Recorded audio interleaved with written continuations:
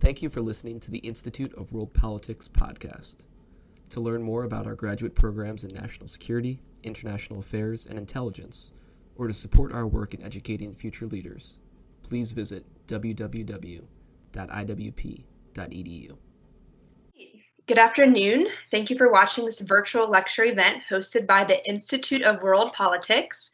For those of you who are new, IWP is a graduate school of national security and international affairs.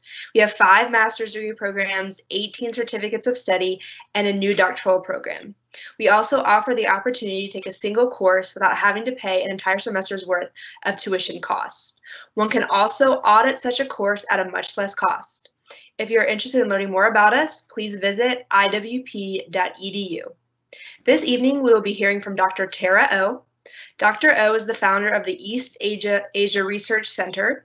She has worked at the Pentagon and the Republic of Korea U.S. Combined Forces Command as a U.S. Air Force officer focusing on East Asia issues. Her research areas include national security, alliance, human rights in North Korea, defectors, unification, and political and economic systems. Dr. Oh, welcome. The floor is yours. Thank you, Hannah. Good evening. Is it afternoon or evening? Somewhere in the middle, right? Well, first of all, thank you to World Policy Institute for inviting me and giving me this opportunity to talk about a very topical issue. Let me get the slides up here. Can everyone see the slides? Okay. Hannah, can you see the slides? Okay, great. Okay, so yes, today's topic is China's influence in South Korea. And it will begin with talking about the Belt and Road Initiative, but it'll cover much more than that. And I put my Twitter account and my website there in case you need more information after my briefing. I'd like to give you some sort of road ahead as some sort of outline. So again, I'm going to start with Belt and Road, but I will cover some of these other issues, which I will not talk about individually on this slide, but I will talk about them throughout this next hour. Okay, when I search for Belt and Road Initiative in South Korea, it's very little talked about. So I actually did not know that this existed. And as you can see from this map, this is one of many, many maps that leaves out Korea when it shows the Belt and Road Initiative project. You see Japan on the right side, and to the left of Japan, you see the Korean Peninsula. And of course, the Korean Peninsula, north is North Korea and southern part is South Korea. And you can see that Korea is outside of the Belt and Road Initiative, usually on the map. So the question is South Korea part of BRI or not? Well, let me show you the next map. And this is map of South Korea. There's, you see numerous Chinatowns there, almost 30. And that's what I was able to discover. There could be more. Now, the oldest one in South Korea, the oldest Chinatown in South Korea is the one in Incheon. And I don't know if you can see the mouse. Can you see the mouse moving around? Okay, well, I'm going to assume that you do. But anyway, it's Incheon, which is on the left-hand side. And that is about 100 years old. So that's the traditional Chinatown that I have known that existed in South Korea. But I was really shocked to see so many others that are there, and many of them are relatively new. Now, just because they're Chinatowns, that doesn't mean that they're part of the Belt and Road Initiative, but definitely some of them are, and I am going to talk about 3 of them today. One is the one in Chuncheon, which is right from Incheon, which is on the left-hand side. If you go to the middle, there's a city called Chuncheon, and that's in Gangwon Province. So I'm going to talk about that. I'm also going to talk about the one in Jindo, which is all the way down south and to the west corner, Jindo, Jindo. That's South Korea's 3rd largest island. And I'm also going to, and if you move up north, there's one in Pyeongtaek as well, which is on the west coast. It's a port. And so those are the 3 Chinatowns that I'm going to talk about today. But if you notice on this map, notice how many of them are along the coast. So if you go to the bottom right, Busan, There's one in Busan, which is the largest port in South Korea. And if you look to the left, there are also one in Gwangyang and Yeosu. Chinatown's there. And then also Chinatown, as I mentioned, Jindo is the one that is planned. And if you look below that, there's an island, Jeju. This is also a province. It's the largest island in South Korea. And notice that there are at least 4 Chinatowns there. And again, these are all new. Jeju is also home of South Korea's large naval base that was recently built. So it has some national security implications as well. So let me just go to the next slide and show you how many are in Seoul. And you can easily see that 5, 6, 7, 8, 10. There are 10 Chinatowns within the city of Seoul as well. This is what a Chinatown looks like, what one might expect it to look like, where the tourists like to visit. And again, this is the one in Incheon. It's the oldest one, and it is expanded.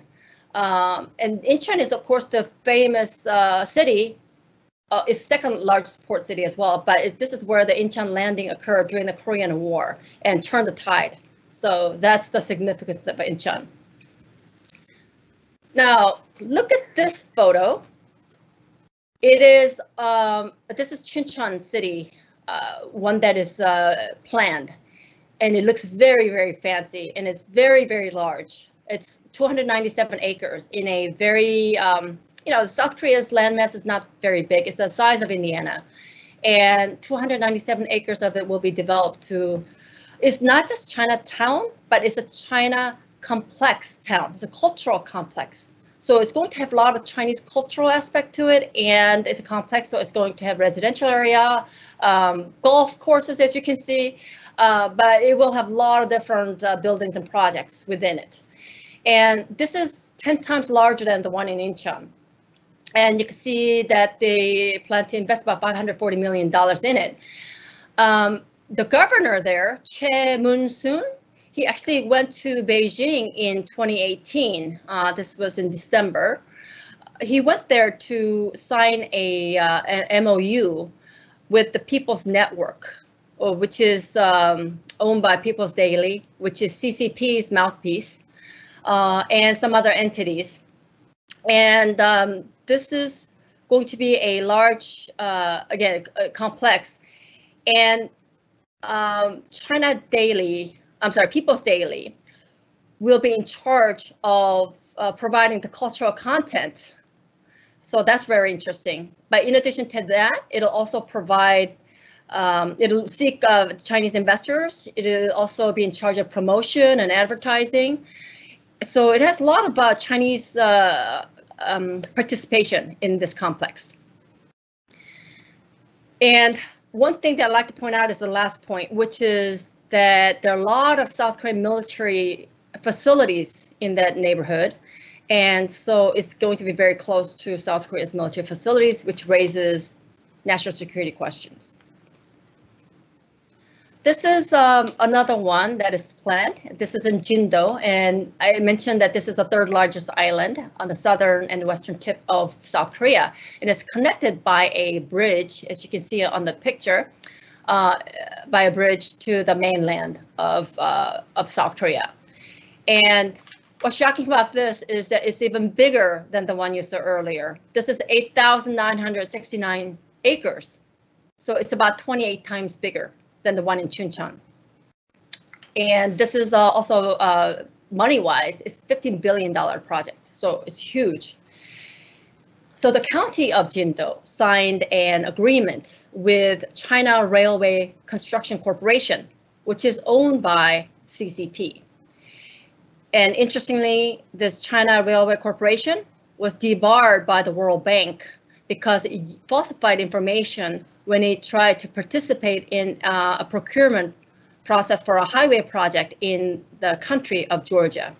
So that's a reputation of that CCP-owned organization, which will be the main partner in creating this large megaplex, large China complex.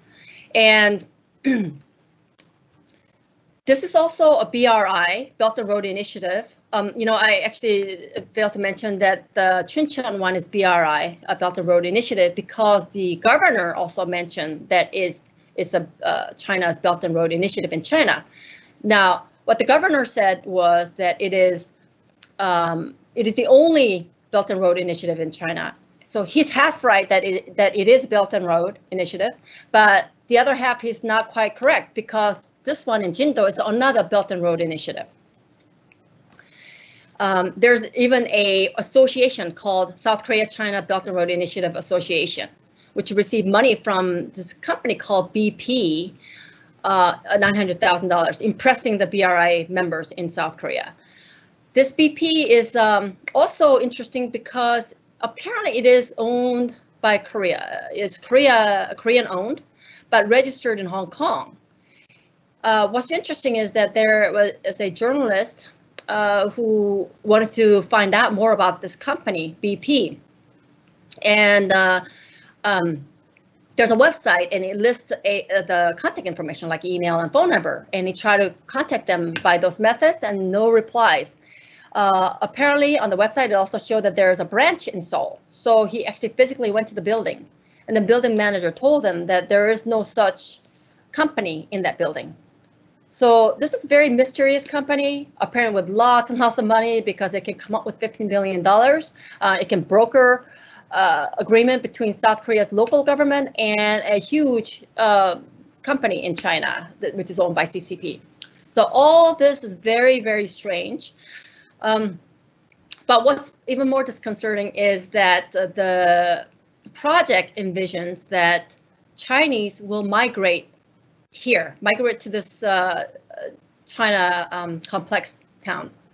And they plan to build universities. They plan to build, it's not just residential areas. It'll have shopping areas. It'll have hotels. It'll have, as I mentioned, at least one university. It'll have electric cars. So it's very futuristic type of town. But again, they want to bring in Chinese to migrate there. And that sort of raises this question about annexation through immigration. And I say that because not only is it about immigration or Chinese migrating there, but in South Korea, Chinese foreigners, but there are a lot of Chinese, and they can, after 3 years of residence in South Korea, they can vote. So South Korean government gives them voting rights to foreign citizens after they live there for 3 years. Now, it seems like there are a lot of loopholes, so they actually can gain the voting right much sooner than 3 years.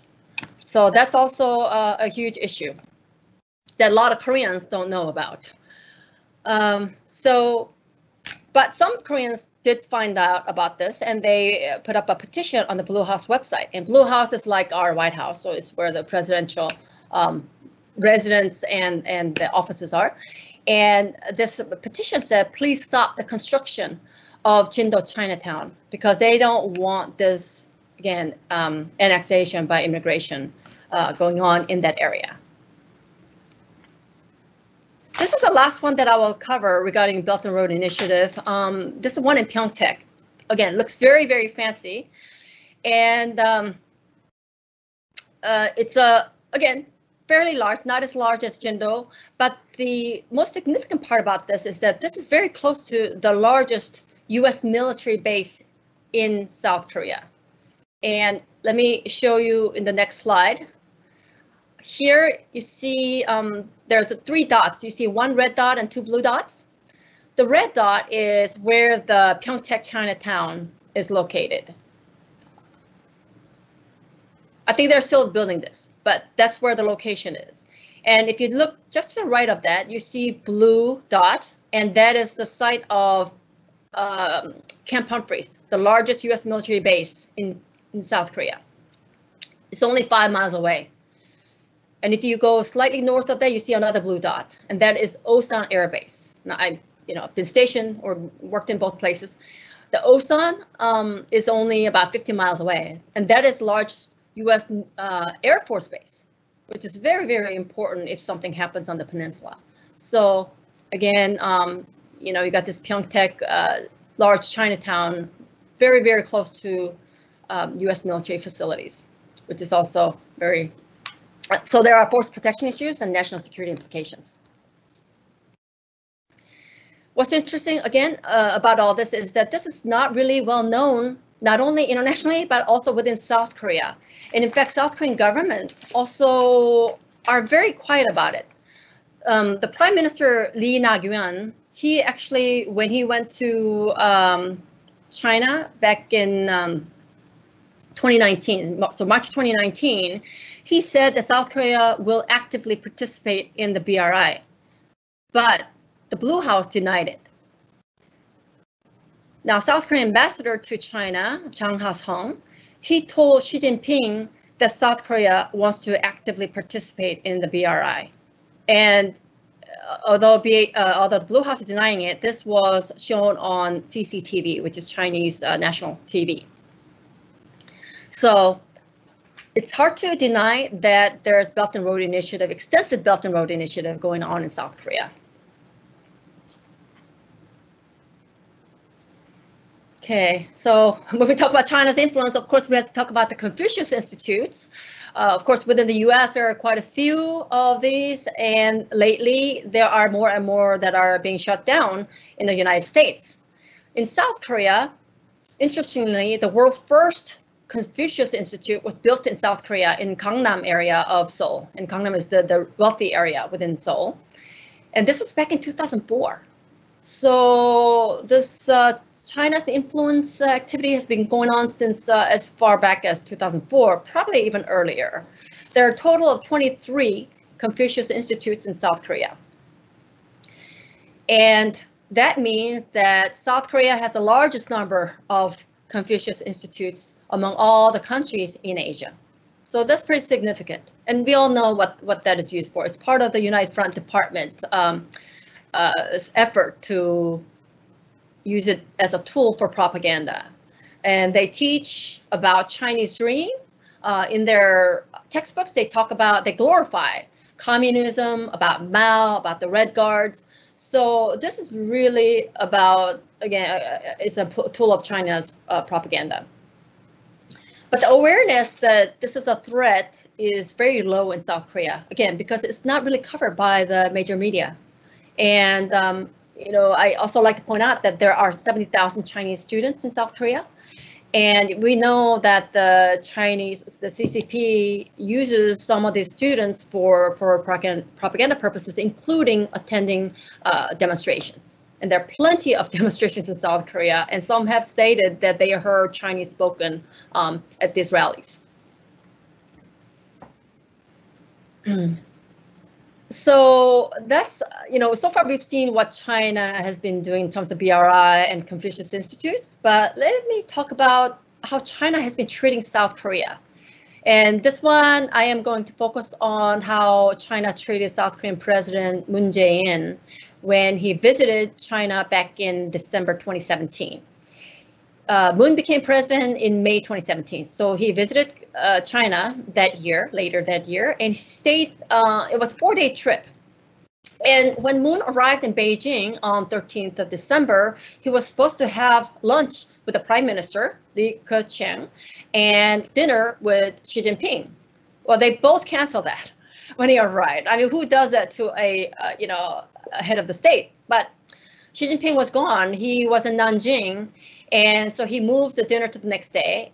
Prime Minister, he moved, he wasn't there either. So he moved the lunch, he canceled it and moved the meeting to the afternoon. And there was no joint declaration, no joint press conference. And with, you know, over 4 days, a lot of opportunities for meals with different officials, different figures.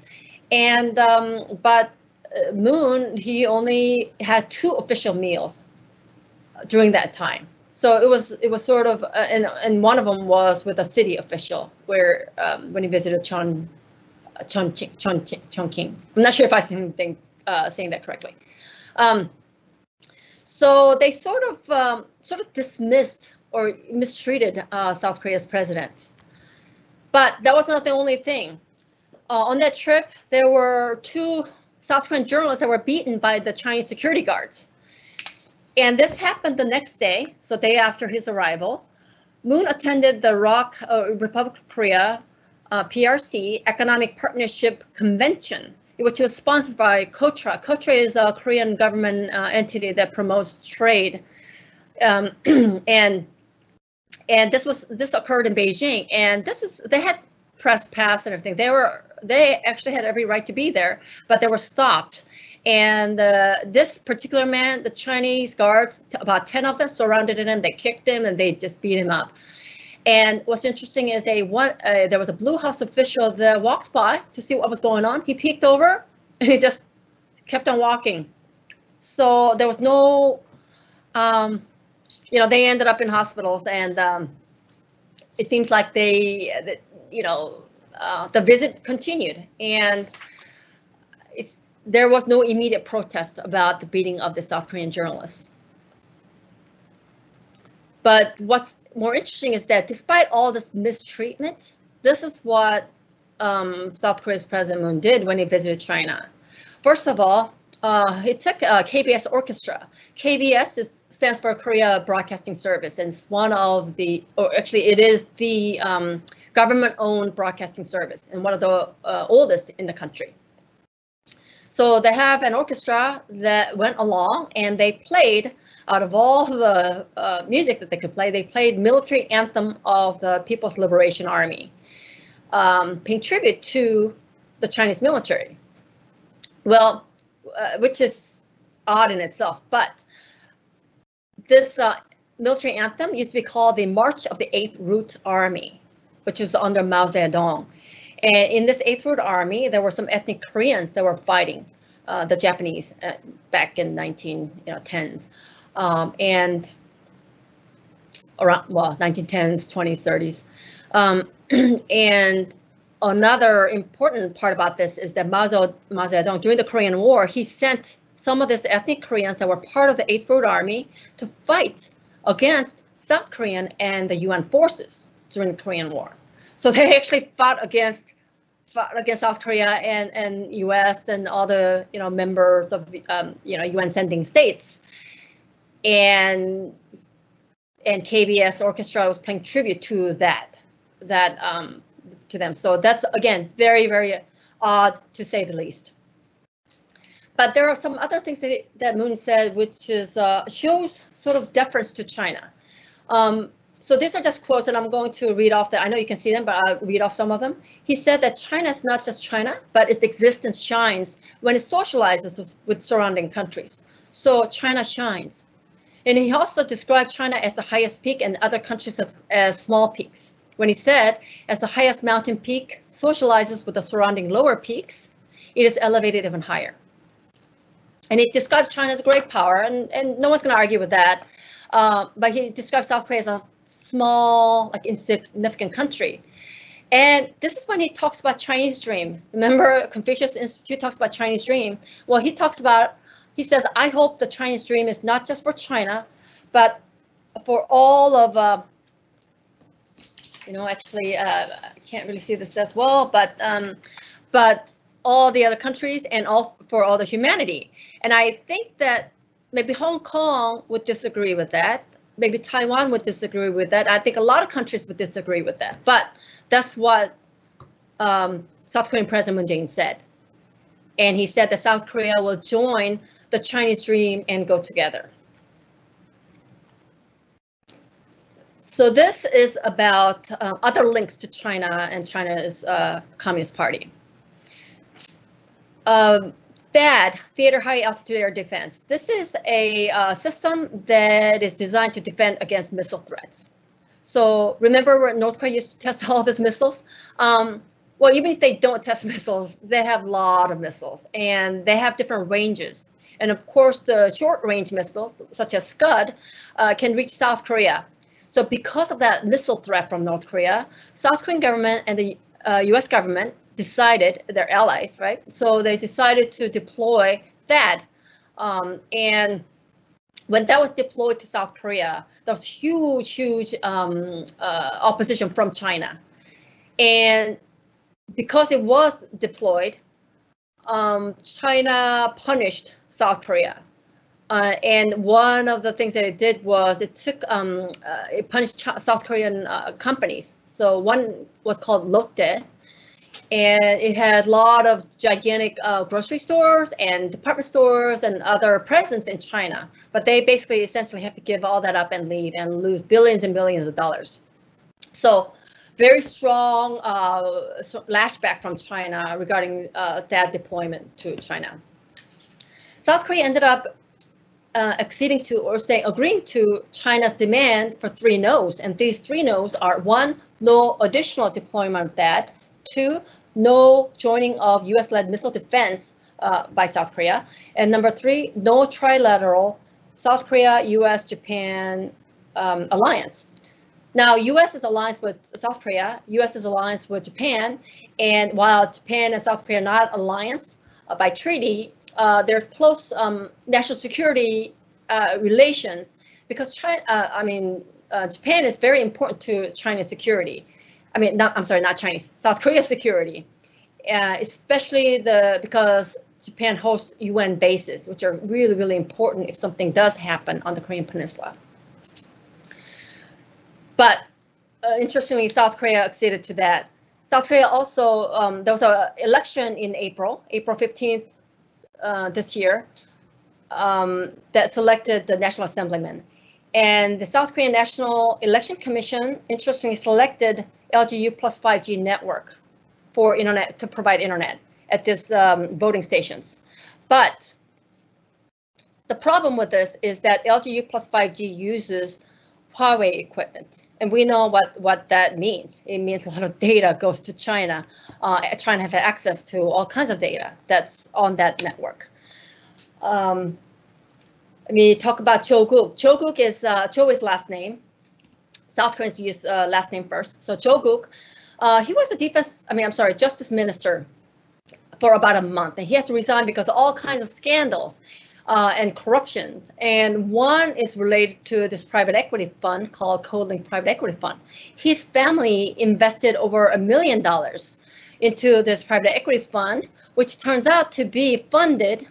$525 million of it was funded by a Chinese CCP-owned public corporation. So again, this is under investigation right now, but some have been wondering whether some of that money was for some sort of political influence. Here's another shocking item. Last year in July, the Democratic Party of Korea, which is a ruling party, it's a party of the President Moon Jae-in. This party signed an agreement with the Communist Party of China. So what is the Democratic Party of Korea doing with signing an agreement with Communist Party of China? It sort of shows some of the leaning of some of the members. So let me talk about Chu Mi-ae. She is the current Justice Minister, but back when she said this, back in 2017, she was a member of the Democratic Party of Korea. And this is what she had to say about land ownership. She said, if Henry George were alive, he could have supported the Chinese method of giving the land use right to Inmin. And Inmin, it means more than people. It means proletariat. It's a terminology used in communist world. So land use right to proletariats and the land ownership to the government. So she's talking about the state ownership of land and property, which is close to the CCP's idea of ownership of property. But she's not the only one. Lee In-young, he is also he was a floor leader until very recently, and he also talked about collectivization of land and how he wants to input that phrase into the Constitution. This party actually in 2018 wanted to change the Constitution to delete freedom from it. And now that they have this huge landslide win, and they don't quite have 2/3 majority, but it's very close. And they will likely initiate changing the Constitution again. And this is something they like to do. They want to talk about collectivization of land and put that in the Constitution. So it's very dangerous. This is Chu Mi-ae, again, with Democratic Party of Korea. She went to Beijing in 2017 when Beijing invited, so actually Chinese CCP, they invited various political parties around the world to hold this dialogue in Beijing in 2017. It was over several days in November and December.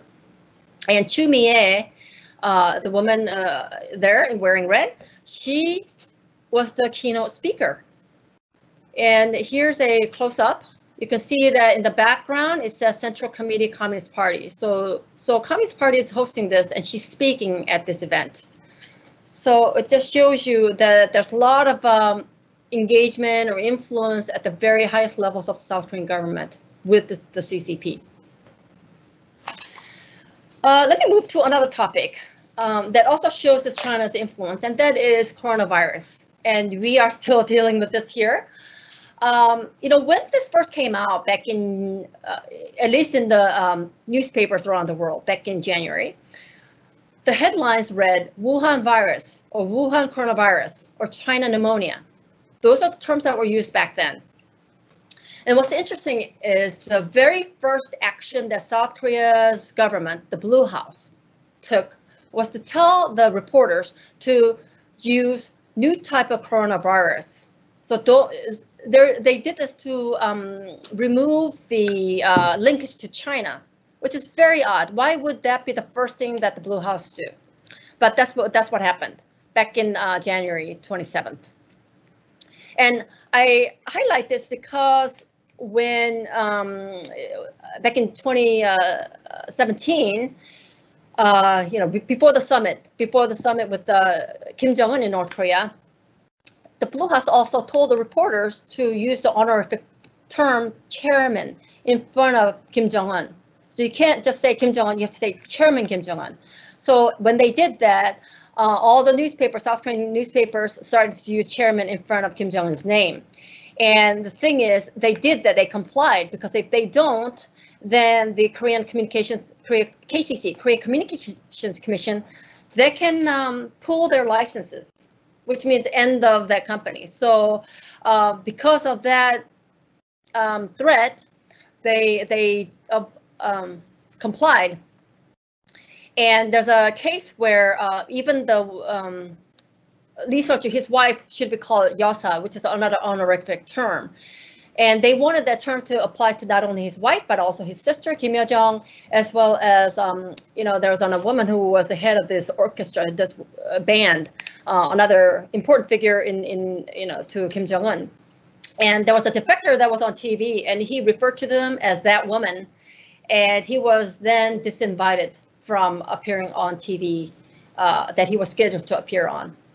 And I think it's because that channel was afraid of what KCC would do, because he didn't use that honorific term. So again, it's very important step that the Blue House did this, and it just shows how much influence there is about China. So the next day, President Moon visits the National Medical Center.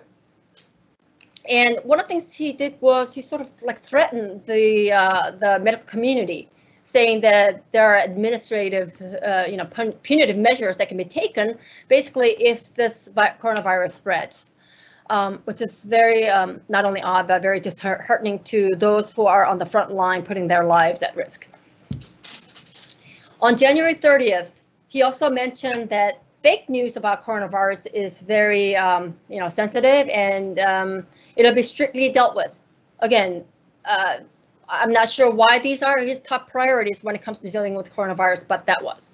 So I point this out, that last piece out, the fake news part, because fake news, the term, the definition is determined by whoever wanted to label it. But this is what happened. There's a journalist, Song, that's his last name, Song Sang-hun. He was arrested last week. I think it was last week, May 13th, because on his YouTube channel, he said maybe he died of coronavirus. So because of that comment, he was arrested and by city of Pyeongtaek. And just a little bit of background, there was a Chinese man in South Korea. He was sick, and he was in front of this public clinic, standing in line in order to take the coronavirus test. And while he was in line, he just fell over and died. And we've seen this, video before elsewhere of people with coronavirus dying like that in China. So he just made a comment. Maybe he died of coronavirus, and they labeled that as fake news and arrested him. So again, this is very overblown response to what he said. Let me just continue on with what Moon government's response was to this coronavirus. Lee In-young, I mentioned him earlier. He's the one who talked about putting collectivization of land in the constitution. He also said China is a precious friend that South Korea must live with and help. Now, while they're saying all these things, they never expressed support for Hong Kong, who are out there protesting for their freedom. And Moon Jae-in himself, he also said, China's difficulties are linked to our difficulties. He said South Korea should suffer together with China. Again, very, so this led a lot of the South Koreans to not only be shocked at what he said, but also, wondered whether South Korea is being too submissive to China. And, part of this South Korea suffering together was that he did not block entry of people from China, despite numerous calls by the people. They had signed Blue House petitions. The Korean Medical Association, which is a group of doctors, they also have pleaded with the government to ban entry from China. They did it at least 6 times. All of that were ignored.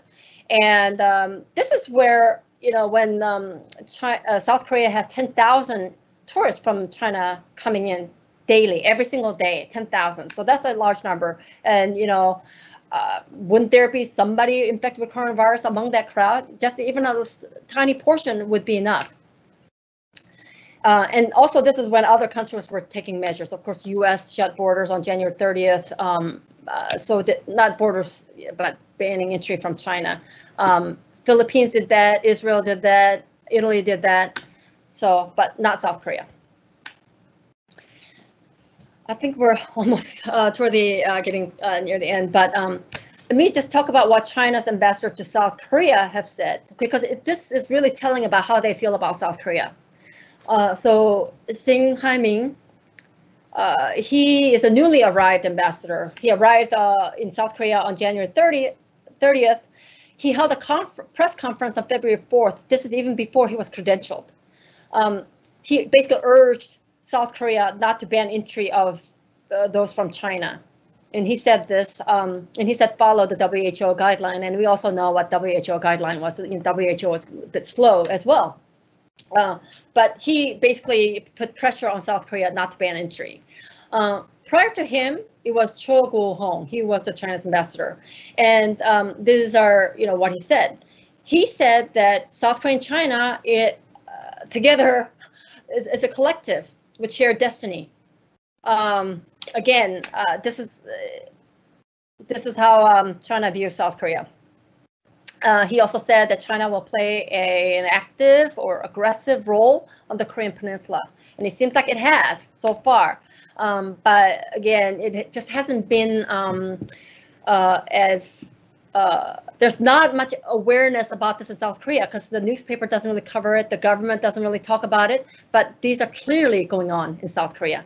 So, what next? I just want to point out that South Koreans do not want to be submissive or subsumed under China. They don't want to be a vassal state. And most of them support South Korea and the U.S. alliance. So there's very a disconnect between South Koreans at large and what the South Korean government is doing, and the connection between South Korean government and the CCP is very, very disconcerting. So let me stop there and take some questions. All right, we do have some questions coming in. Okay. From an anonymous attendee. Okay. Why isn't South Korea working more closely with Taiwan to counter Chinese influence? So why isn't South Korea doing that? Yes. Yeah, I think it's for the same reason that South Korean government does not provide or even say any support for those in Hong Kong. if you have seen, the current South Korean government is very pro-China, and that's why. We have a question here from Robert Alberts. Mm-hmm. Politically, how did the South Korean people allow the CCP ideology to permeate their society? Yeah, a very good question. As I mentioned earlier, a lot of people don't know this. So that's one. As far as there being 23 Confucius Institutes, if you ask any Koreans walking down the street, they're not going to be able to name that because they don't know. A lot of people, they just don't know. The newspapers don't cover that. So one is because lack of awareness, or very low level of awareness, and the other is they have looked at, well, first of all, China's a neighbor. There's a lot of trade, economic activity, going on between the two countries. And in terms of volume of trade, at one point, U.S. was South Korea's top trade partner, but now it's China in terms of volume. So they think that China is the future when it comes to economic well-being. So I think that's another, and of course that idea has been fed by the media and some of the pro-China elements in South Korea, and I think that's why. Now, when I talked about that what China has done to South Korea regarding that, a lot of people did not like China's response. China threatened to withhold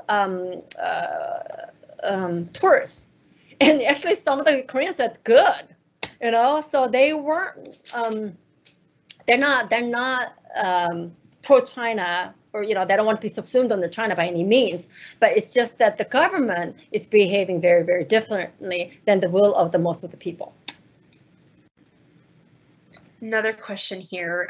Any signs that South Korean officials previously sympathetic to BRI are changing their minds in light of China's actions relative to the COVID situation? I think the short answer is no, because the people who are involved in Belt and Road Initiative, like I said, so let's say the governor of Gangwon Province, who signed that MOU in Beijing, he's affiliated. His party is Democratic Party of Korea, and that party in general is very pro-China leaning. And I think that there are a lot of politicians that are influenced by China. I mean, China is doing that with politicians all over the world. You hear about Australia and New Zealand and US and Europe. China, I mean, South Korea is very, very close. It's right next door. It's, to think that they wouldn't, that would be amazing. Why is there an apparent misconnect between the overall feelings of maintaining the U.S. ROK relations and the results of the most recent general elections? Regional disparities might explain it, but is it anything else? Yes, right now there's very controversial issue in South Korea about the election fraud. I mean, there could be many, many reasons, but election fraud is definitely one of the issues that's going on. And we're looking at digital fraud because they used the Huawei equipment that provided communications activity. So there has been a long list of discoveries that really makes people question the validity in the whole, voting system and the outcome. For example, the vote counting machine, the National Election Commission assured people that it's a dummy. It doesn't contain any computer. It doesn't have communications capability. But sure enough, it had all this like USB ports in the back. It actually contained some chips inside that actually communicates information or receive information, including maybe potentially hacking. So people are discovering things like this. And of course, there was a study when they looked at the outcome and looked at the statistical data. They found some of the very strange anomalies.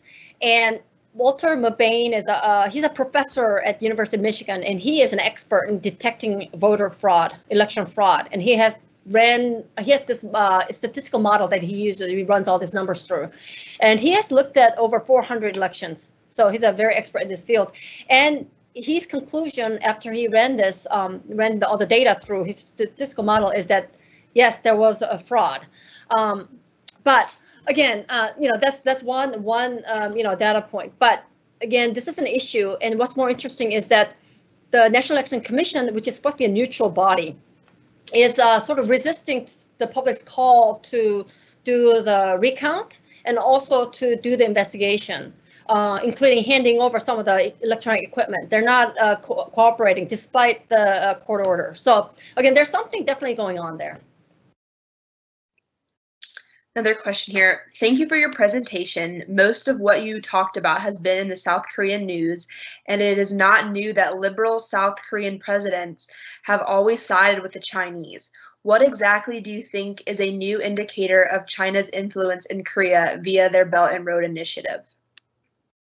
Okay, so let me, so when he says, is he saying that the Chinese influence goes further back than the current Moon administration? Is that the point, or what's the?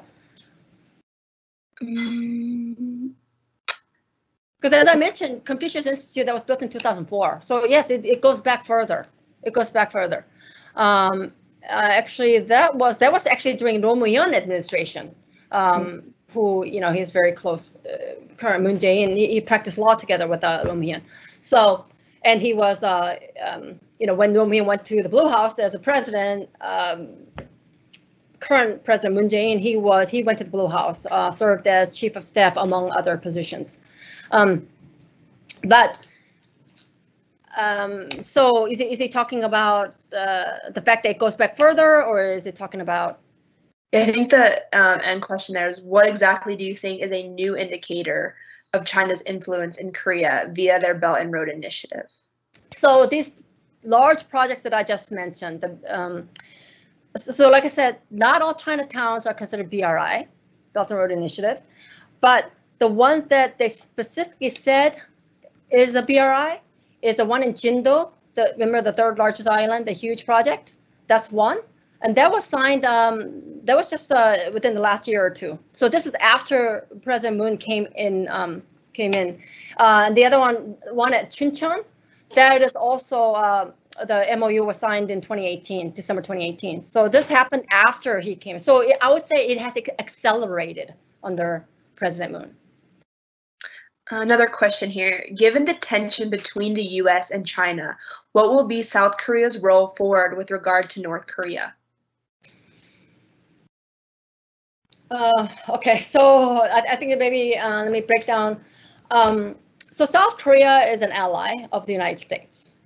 And regarding North Korea, I mean, are we talking about denuclearization or? So if we're talking about denuclearization of North Korea, I think at least everyone is, China, South Korea, U.S. are in agreement that that North Korea should be denuclearized. I think the agreement's there. So what is South Korea's role? I think South Korea's role is to work closely with its ally, the United States. And right now, we are focused on the sanctions. So South Korea should also abide by the UN sanctions as well. So I would say that we're closely with the ally, US. You mentioned Chinese who have the right to vote in South Korea. Are Chinese actually exercising their ballots and political power to gain the pro-China policy of current government? Was there any significant example about this in the past? So very little is written about this. So I think that is an area that requires more research. But in addition to the Chinese being able to vote, the Democratic Party of Korea, they're also some of the members also want to pursue or pass a law that gives automatic South Korean citizenship, which means also voting rights, to those foreign students who graduate with bachelor's degree in South Korea. Now, majority, I think about 70% of those students are Chinese students. And there are 70,000 students in South Korea, so or enrolled in South Korea. So it's to give them automatic citizenship.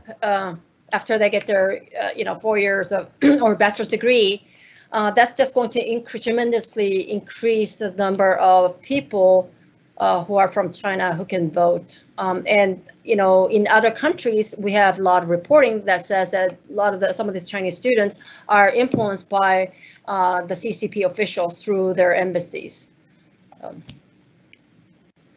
Another question here. What South Korean demographic, if any, aligns more with the CCP? Is the CCP targeting all of South Korean society with propaganda? I think CCP in South Korea, they're being very, very quiet. So I think relative to their influence and their activities, hardly anything is discussed. So again, that is very strange, but it's it's sort of like perfect way of doing subversion when people don't even know that it is occurring. So I think a lot of people are just not aware. I think that is the main problem. People not aware because it's not covered by the media in general. You mentioned that there are loopholes in granting South Korean citizenship to foreigners in 3 years after they immigrate to South Korea. What are they? So I can think of, let me just talk about one. So let's say they make a huge investment, then they can expedite that process. So if you invest, bring a lot of money into Korea and invest, then that can expedite the process. So, I mean, I don't have a list of everything, but that's one of them. Do you believe that a multilateral security structure would resolve the North Korea issue regarding denuclearization? Do I believe in multilateral structure for, you mean like the six-party talks? Mm-hmm. I think we have moved on from that. I mean, we tried it. I don't know for how many years we've tried it. So it has not worked. So, here we are, and North Korea has advanced their nuclear weapons program even more since then. So, I mean, we'll have to see where this goes. But from what I'm reading, that they are definitely hurting by the sanctions. So we have to see, how. I mean, there's definitely room to apply more sanctions for sure. Do you think the U.S.'s decision to defund the World Health Organization helps or hurts Taiwan's efforts to be recognized as an independent nation? That is like so totally outside of the topic that I'm discussing. So maybe I'll leave that to others who are experts in that field. In their eyes, what do South Korean politicians get for being pro-China? What is the quid pro quo in their eyes, especially if there's no popular support for China? Quid pro quo to whom? To the Korean people or the Korean politicians?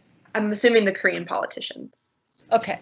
Well, I mean, so the United Front Department and their method of buying off politicians is, traditional methods like money or, there are other incentives, I'm sure. But I think not particularly in the Korean case, but their modus operandi is there are enough written about how they buy off politicians. I think it's probably one of the oldest projects that countries have worked on. So I think there's plenty of information regarding that, and I think it does involve money among other things. Another question here. Given the proximity of Pyeongtaek, Chinatown, to Osan Air Base, to what degree are China's and North Korea's intelligence services collaborating in their efforts to spy on U.S. military bases and personnel in South Korea? Yeah, that's a good question. I don't have the answer to that, but I think if you go back to their interests, they have common interests.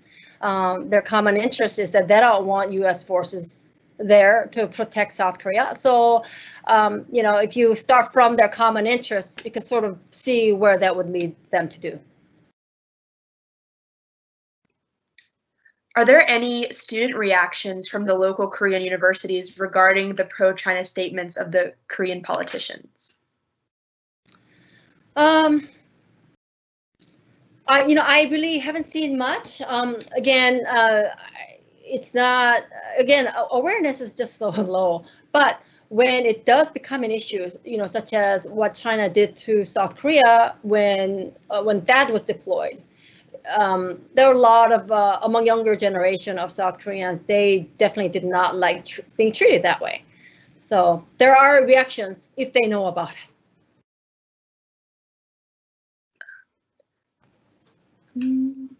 Okay, another question here. Can you describe the Chinese cultural complexes a little bit more? I think one of the slides mentioned that there would be free trade zones involved. What sort of businesses / industries would be there? Yeah, so I don't have all the information, but a lot of countries have a free economic zone, or those zones that are where it's like duty free. So they sort of fall in order to promote the investment there. They sort of allow certain things to happen that so maybe again duty free, some sort of tax benefits to the investors. Now, okay, I don't know for sure, but within the Chinese complex cities, again, there were some suspicions of maybe even bringing Chinese police to enforce the order, which would definitely be basically giving up the territory to China. Now, I haven't seen any definitive documents on those, so I just want to make sure that these are hypothetical. But again, it just means that it falls outside of the regular laws and rules that the rest of the territory falls under. Another question, what impact will China's escalating trade conflict with the U.S. have on South Korea? I think, when South Korea, United States and China are two, large countries. And when their trades are, affected, it'll probably have some impact on South Korea as well. But I think right now the trend is a lot of the companies are moving out of China. U.S. companies, maybe some of the other companies. Some of the South Korean companies, because of the THAAD, what happened under THAAD, and how they really went after some of these companies. Some of them have also relocated to other countries even before this coronavirus. So, but in terms of South Korea's economy, it actually started to go down. Like, for example, its economic growth forecasted started to go down.